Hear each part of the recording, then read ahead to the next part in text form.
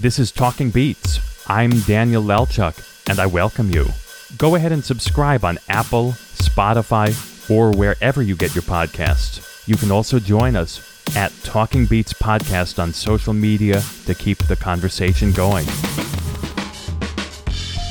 On today's program, political commentator Charlie Sykes.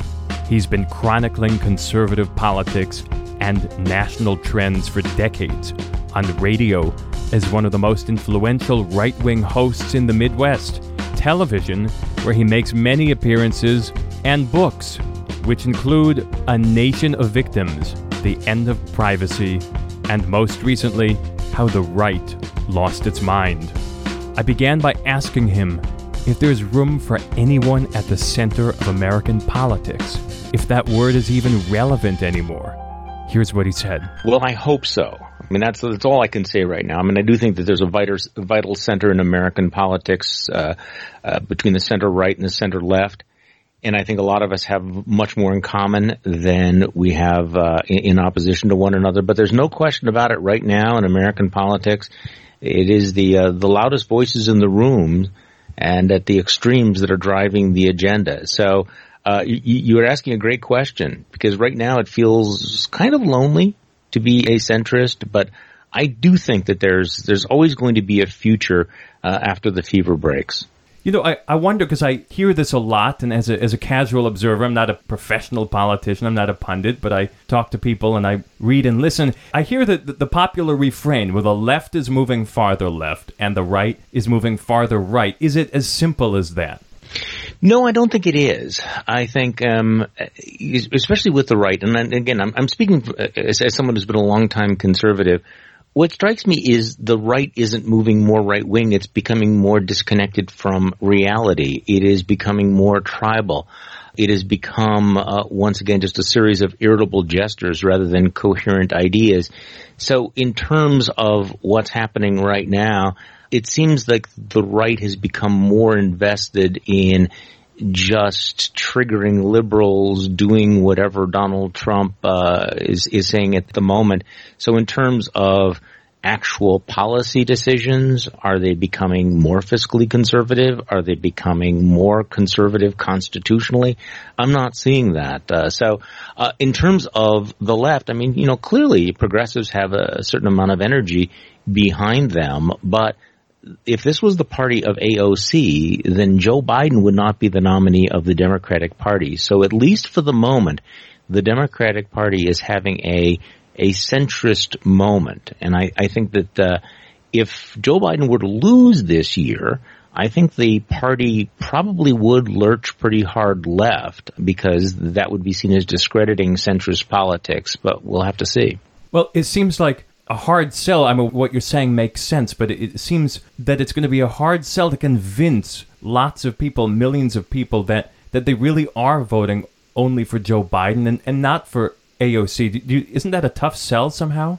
Well, I think this is what the Republicans want to do. They want to make Joe Biden into, Karl Marx Jr. They want to convince Americans that Joe Biden, Grandpa Joe, is a stalking horse for a radical Marxist takeover of the country, that he really represents a party that hates America, hates capitalism, hates God, all of those things.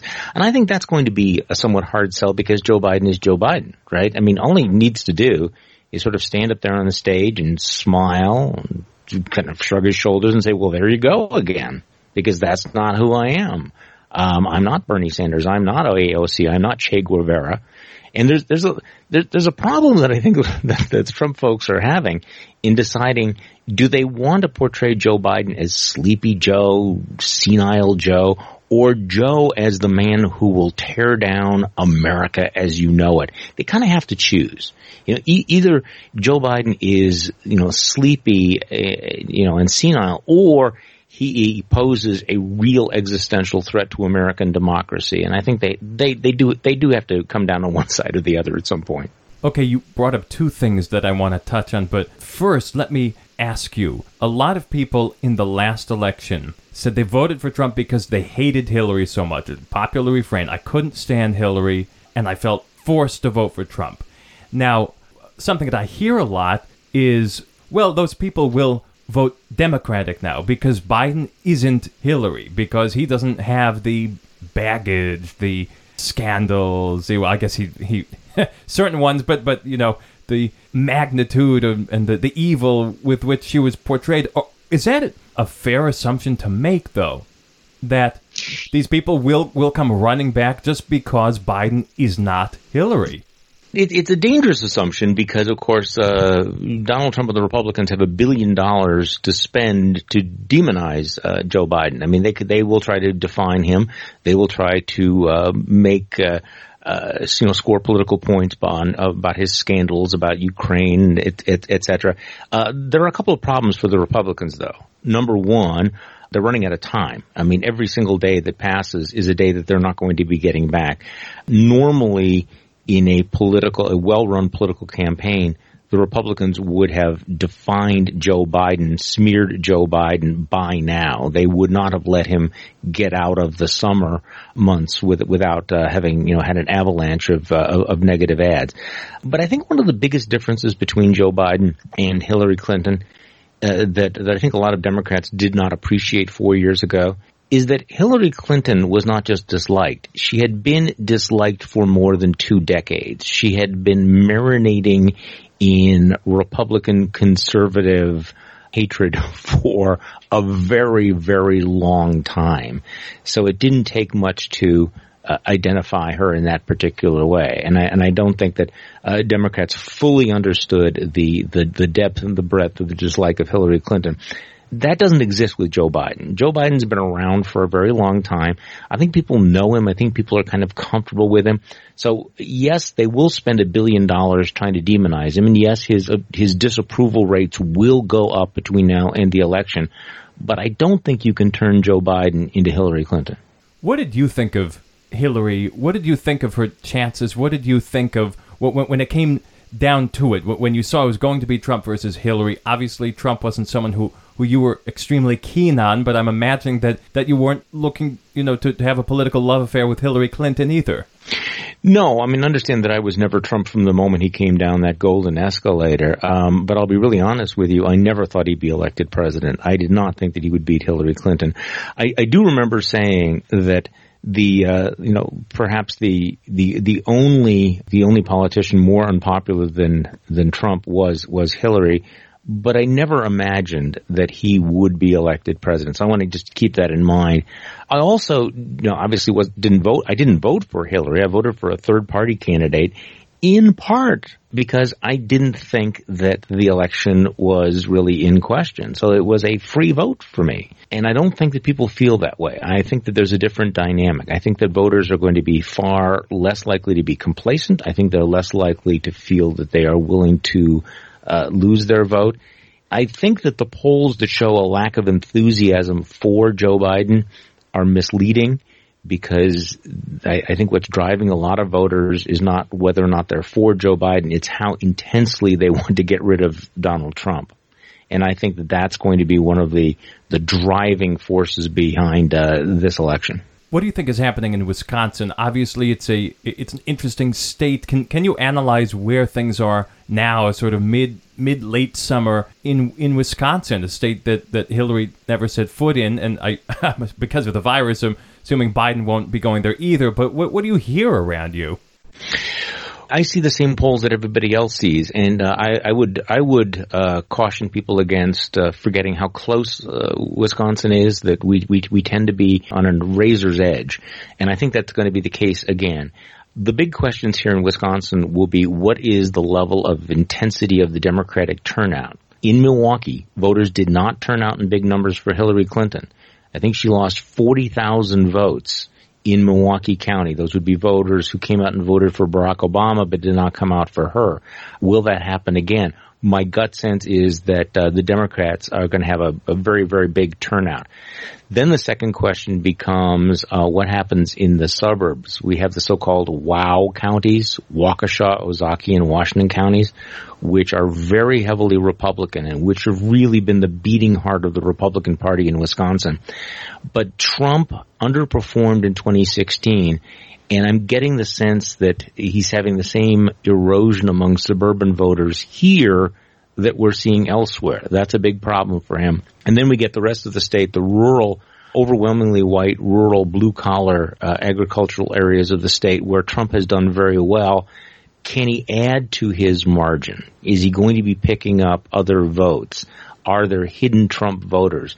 I don't know the answer to that. I'm very skeptical of it because the numbers aren't there. So in Wisconsin, it often comes down to this, the extent of the Democratic turnout in Madison, Dane County, and in Milwaukee County, and whether or not Trump will be able to hold the Republican base in the suburbs. So I think that right now the polls suggesting that he's behind by 6 to 8 points are probably right. Charlie Sykes, I want to go to an article I read recently on the Bulwark, but first, before we get to that, I hear you on TV as a commentator occasionally, and they always introduce you as the founder, editor-at-large of the Bulwark, but no one ever says what it is. What is the Bulwark? Well, it's an interesting question because it's become something different than what we expected. I mean, it's really an extraordinary experience because you go back to the end of 2018, and the Weekly Standard was abruptly shut down by its owners, I think for not being sufficiently Trumpy. And a number of us were scrambling, like, what do we do? What do we do with the Weekly Standard? And Bill Kristol, Senator Longwell, and I decided what we're going to do is we will turn this website that was an aggregator known as the Bulwark, we'll turn it into sort of a temporary home for some of the staff of the Weekly Standard, see if we can keep it going. And we had no idea how long it would last, whether it would last for 3 months, 6 months, whatever, and whether or not, there would be a renewed Weekly Standard that would rise out of the ashes. So we started that, and we published we went live on January 7th. So I want you to think about this. The Weekly Standard was officially shut down on December 14th. We were up and running by January 7th with pretty much the full online digital staff of the Weekly Standard intact. And I think that was the key. It has become much bigger than we'd ever expected, more successful, which I'm very grateful for. I think there was an appetite for center-right commentary that was, to say that we were anti-Trump, I don't think is going too far, that was not buying Trump. What had been happening in the conservative media is that one after another, conservative outlets had decided they were going to become either pro-Trump or anti-Trump, one after another. So our voice appeared at a distinctive moment to say, no, we're still here, we're not buying it, we're not getting on board, and we're going to run lively, controversial, no-holds-barred commentary about this clown car presidency we're living through. And there's also a few words on the website. I was sort of fascinated by the website. There's a lot of articles, but there's also a little more sort of about. And the about section is kind of rare for a news organization. And it also is quite apparent that you don't want to be put into a left category either. Is it a free speech category? What is it? I think it's more of a free thinking category, is that we want to be able to say what we're actually thinking. And this period has been kind of liberating for some of us. I mean, there was a time when it was kind of a, lockstep politics where if you didn't have all of these positions, you were a rhino. What we've experienced is, we're free now. We are non-tribal. We are going to go where the commentary takes us. So we've assembled a group of writers, and some of the writers are quite progressive, and our door is open to them as well. So we span a spectrum. There's not a party line on ideology. I think we're united by our horror and distaste for what's been happening in the White House. But beyond that, I think there's a range of opinions that you'll see reflected both on the website, in the newsletters, and in our podcasts. How much editorial control do you seek to exert? It sounds like not much at all. Well, I don't. I mean, I'm editor-at-large sitting here in Wisconsin, but I think that you can see pretty clearly the range that we allow. It's one of the, I don't want to diss anybody in particular, but there are in a lot of conservative publications, and this has been heartbreaking for me, this real desire to, censor, not desire, this practice and pattern of censoring commentary that might be too hostile to the administration, and that there are these donors or financiers who are looking over the shoulder of the folks saying, no, you don't really want to do that. I mean, there's a reason why so many prominent conservatives have moved and left the publications they've been with for decades. It's because of this pressure. We don't have that. We kind of are the island of misfit toys. We're the free territory where you can come. If you want to express this opinion, go right at it. Okay, I like that, the island of misfit toys. We're going to, maybe that could be the masthead in the future for the Bulwark. That's the way I feel about it. So, okay, so Charlie Sykes, speaking of the Bulwark, I was reading an article on the Bulwark. Part of the headline read, quote, "If fusionist conservatism is in ashes, then it's time to build something new." And that sort of struck me because there's now people on the right talking about, quote, burning it down. And there's people on the left, quote, talking about burning it down. And they're talking about burning down two very different things. But it's striking to hear both sides of politics with loud voices saying burn it down. What is going on? That's a great question. I think it's because we live in such disorienting times, and all the old dogmas, all the old verities have been broken. The whole, Reagan consensus on the right was shattered by the rise of Trump. I think that folks on the left are also impatient for change, but that just means that we're in a period of great intellectual turmoil. And I think in a lot of ways that's kind of exciting. I mean, you can sort of see, people's eyes getting a little bit wider and thinking, so I can think this. Well, maybe let's think about this other idea. Now, I wrote a piece called Burn It Down, which was specifically targeted to this November's election, by which I meant what's left of the elected Republican Party. Can you get rid of Trumpism and still support the Trump bootlickers? And basically decided, with the exception of, say, Mitt Romney, for example, I'm done with elected Republicans, that none of them deserve election. There's a larger question, though, is like, what's left of conservatism? Is there any coherent idea? Obviously, conservatism is no longer about fiscal conservatism or constitutional conservatism, right? It's not about free trade. It's not about American exceptionalism. So I think the piece that you mentioned is basically saying, what if the entire conservative movement that existed after World War II and built by William F. Buckley Jr., what if that's all been destroyed already? Maybe we ought to start building something that would look more like classical liberalism. And this goes back to your first question. Is there a form of sort of classical, inclusive, liberal, small L liberalism that would find common ground between center-left and center-right if we sort of jettison a lot of the ideological baggage that we've been fighting over for the last 20 years? And I don't know the answer to that. I found that particular article to be very interesting. And as I said, we're in this period of thinking, rethinking. What do we really believe? What is important? What was just contingent? What were postures we took because it was convenient versus what are the core values that are most important? And along these lines, I think one of the things where I'm at right now, I spent years working with think tanks and writing books about various public policy. But what I realize now, I think, at least for now, the moment, is that politics is less about specific policies than it is about values. I'm looking at the election and thinking, what is the most important thing that I'm looking for in a president? And I'm looking for an empathetic, decent, honest human being. Now, I may disagree with that person 6, 7, 8 times out of 10 on specific public policy, but if we share certain values, then we can do business. On the other hand, I may agree with certain conservative policies, public policies, certain pieces of legislation, but if it means sacrificing decency, honesty, and empathy, then I'm out.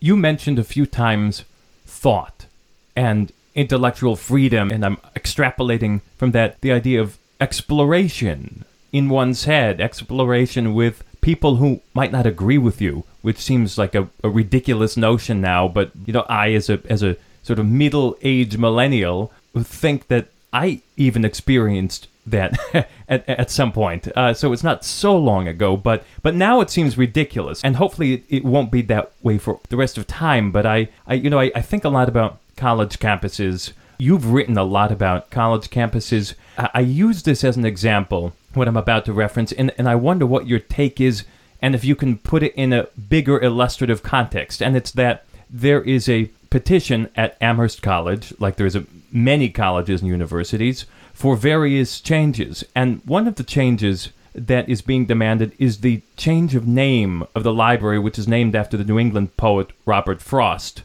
because he was allegedly racist. And in a widely disseminated email, nothing private here, the president of Amherst College wrote, and I'm quoting, "The faculty will re-examine the statement of academic and expressive freedom at its meetings in the fall 2020 semester." Can you contextualize this? It seems a little scary to hear that faculty will be re-examining statement of academic and expressive freedom. This ought to be the exact sweet spot of classical liberalism, center right, center left, to realize that at the heart of higher education has to be academic freedom, and academic freedom needs to push back against any of these attempts to restrict freedom of thought. Now, I will tell you that I find the debates over naming to be, in general, tedious. I don't have a problem with removing the names of failed Confederate generals from U.S. Army forts. I think that's ridiculous. I don't have any problem going through the process of doing that, or changing the name of a school, say, from Robert E. Lee School to the John Lewis School. I have no problem with all of that.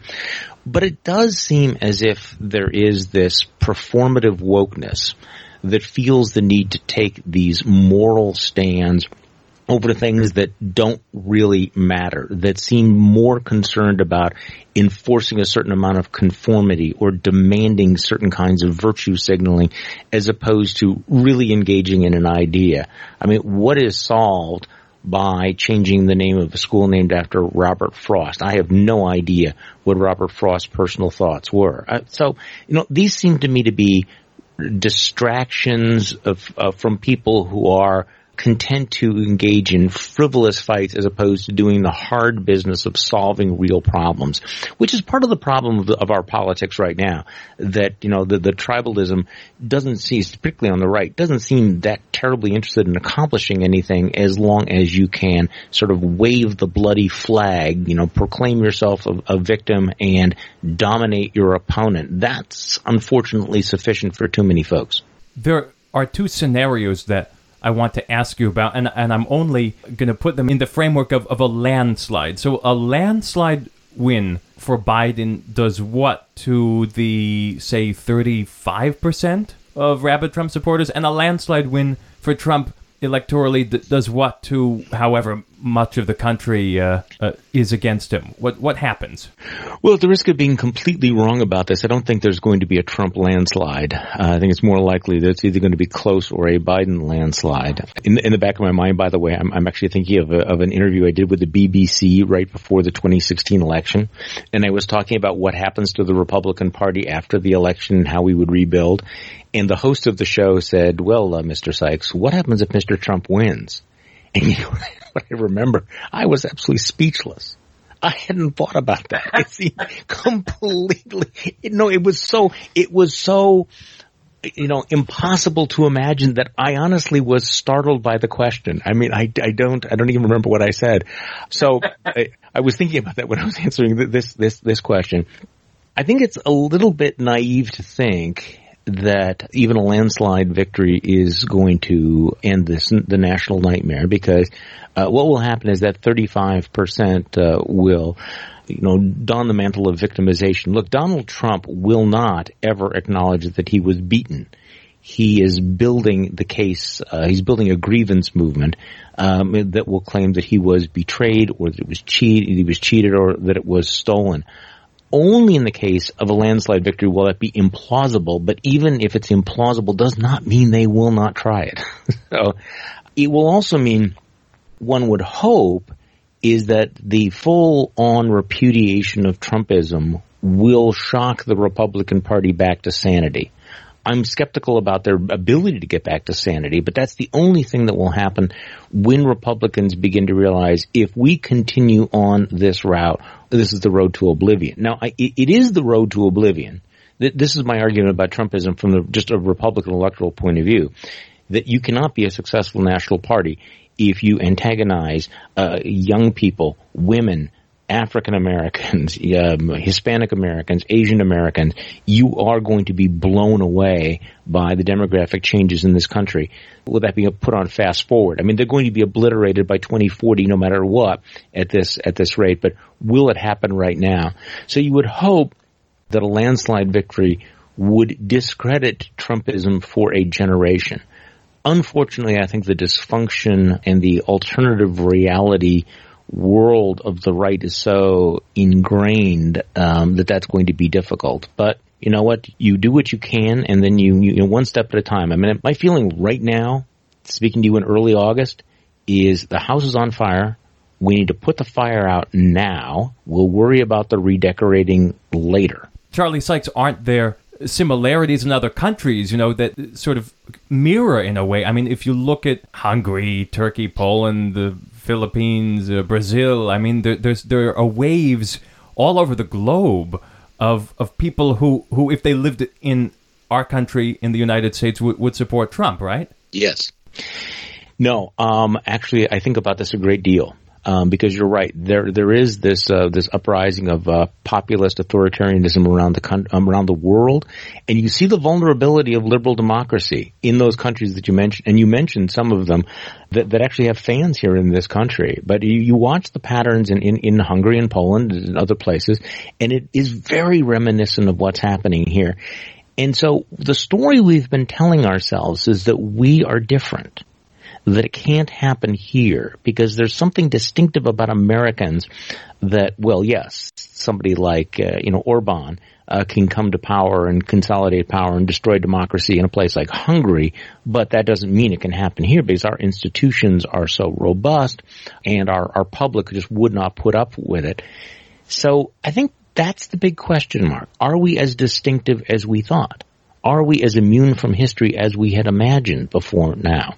So if there is a Trump reelection, and then you did ask me, what if there's a Trump landslide, then quite frankly, guys like somebody like me will have to sit back and reevaluate whether our understanding of American culture and our fellow Americans needs to be revised. And that may sound harsh, but you'd have to say, do we really understand who we are, and are we who we've been telling ourselves we are? That's not such a nice note to end on. So I'm going to take the liberty of asking you something that you're probably not used to being asked, because on this show I always ask people about music. It's called Talking Beats, and everybody loves music in some form or another. What are you listening to? What music do you like when you're having a drink and reading headlines and sort of fuming? Well, it depends on my mood. If it's really, really bad, I will listen to Enya. Seriously, I will. When I'm writing, I usually have Mozart on in the background, which works for me. But I will tell you, and this is completely random, and I hope people don't read too much into it, I love Russian music. I actually have my favorite playlist. I would say would characterize it as Russian folk music, things like that. And I don't know why, and it has nothing to do with geopolitics in any way whatsoever. Now, are you a lover of Prokofiev or Tchaikovsky, or are you like I have always loved them, but I also love choral Russian music. I love listening to Midnight in Moscow. I like a lot of those things that have no footprint in the West at all. So, and maybe it's because my family actually, immigrated here from Russia in the last century, well, the century before the last century. But I don't know. I don't know. I find it to be entertaining. I never would have guessed ever in my life Russian folk music would be. Sure, I would have guessed Mozart. Why not? That's why I ask, because now people will know, and hopefully they won't read into it too much. I think that probably the music you're talking about was written at a time when there was no big communist party, Cold War. It's sort of separate from that Russian peasant folk music, I'm thinking. Yeah. Yes, Russian peasant. Now, I will tell you a story about this because there was a couple of songs that I really wanted to be able to download, and I could not figure out what they were called. I spent some time doing it. So one day I actually, on my iPhone, I realized that I would have to, look them up in Russian. So I changed my keyboard from the English alphabet to the Russian alphabet, and then I realized I couldn't change it back. Everything on my phone changed to Russian. So I'm in an NSA file somewhere. There is somebody who's going, who's looking and going, yes, he communicates in Russian. His phone is all in Russian. And he pretends to be a wholesome Midwesterner from Wisconsin. Exactly. That's my deep cover. It's great. Charlie Sykes, what do you wake up worrying about at night, and what do you wake up being optimistic about on the off nights where you're not worrying in the middle of the night? Well, I wake up optimistic about the fact that this will all pass, that there will come a day we will wake up and it will be done, and we can think about other things, so that I can spend more time with my dogs, I can spend more time with my grandkids. There will be a time when I am not obsessively focused on the electoral system, and I can sit back, and look out at the water and read books and things like that. So that's what I'm optimistic about. The life will continue to be good. What I'm worried about is getting through the next few months. I'm worried about the election. I'm worried about the aftermath of the election.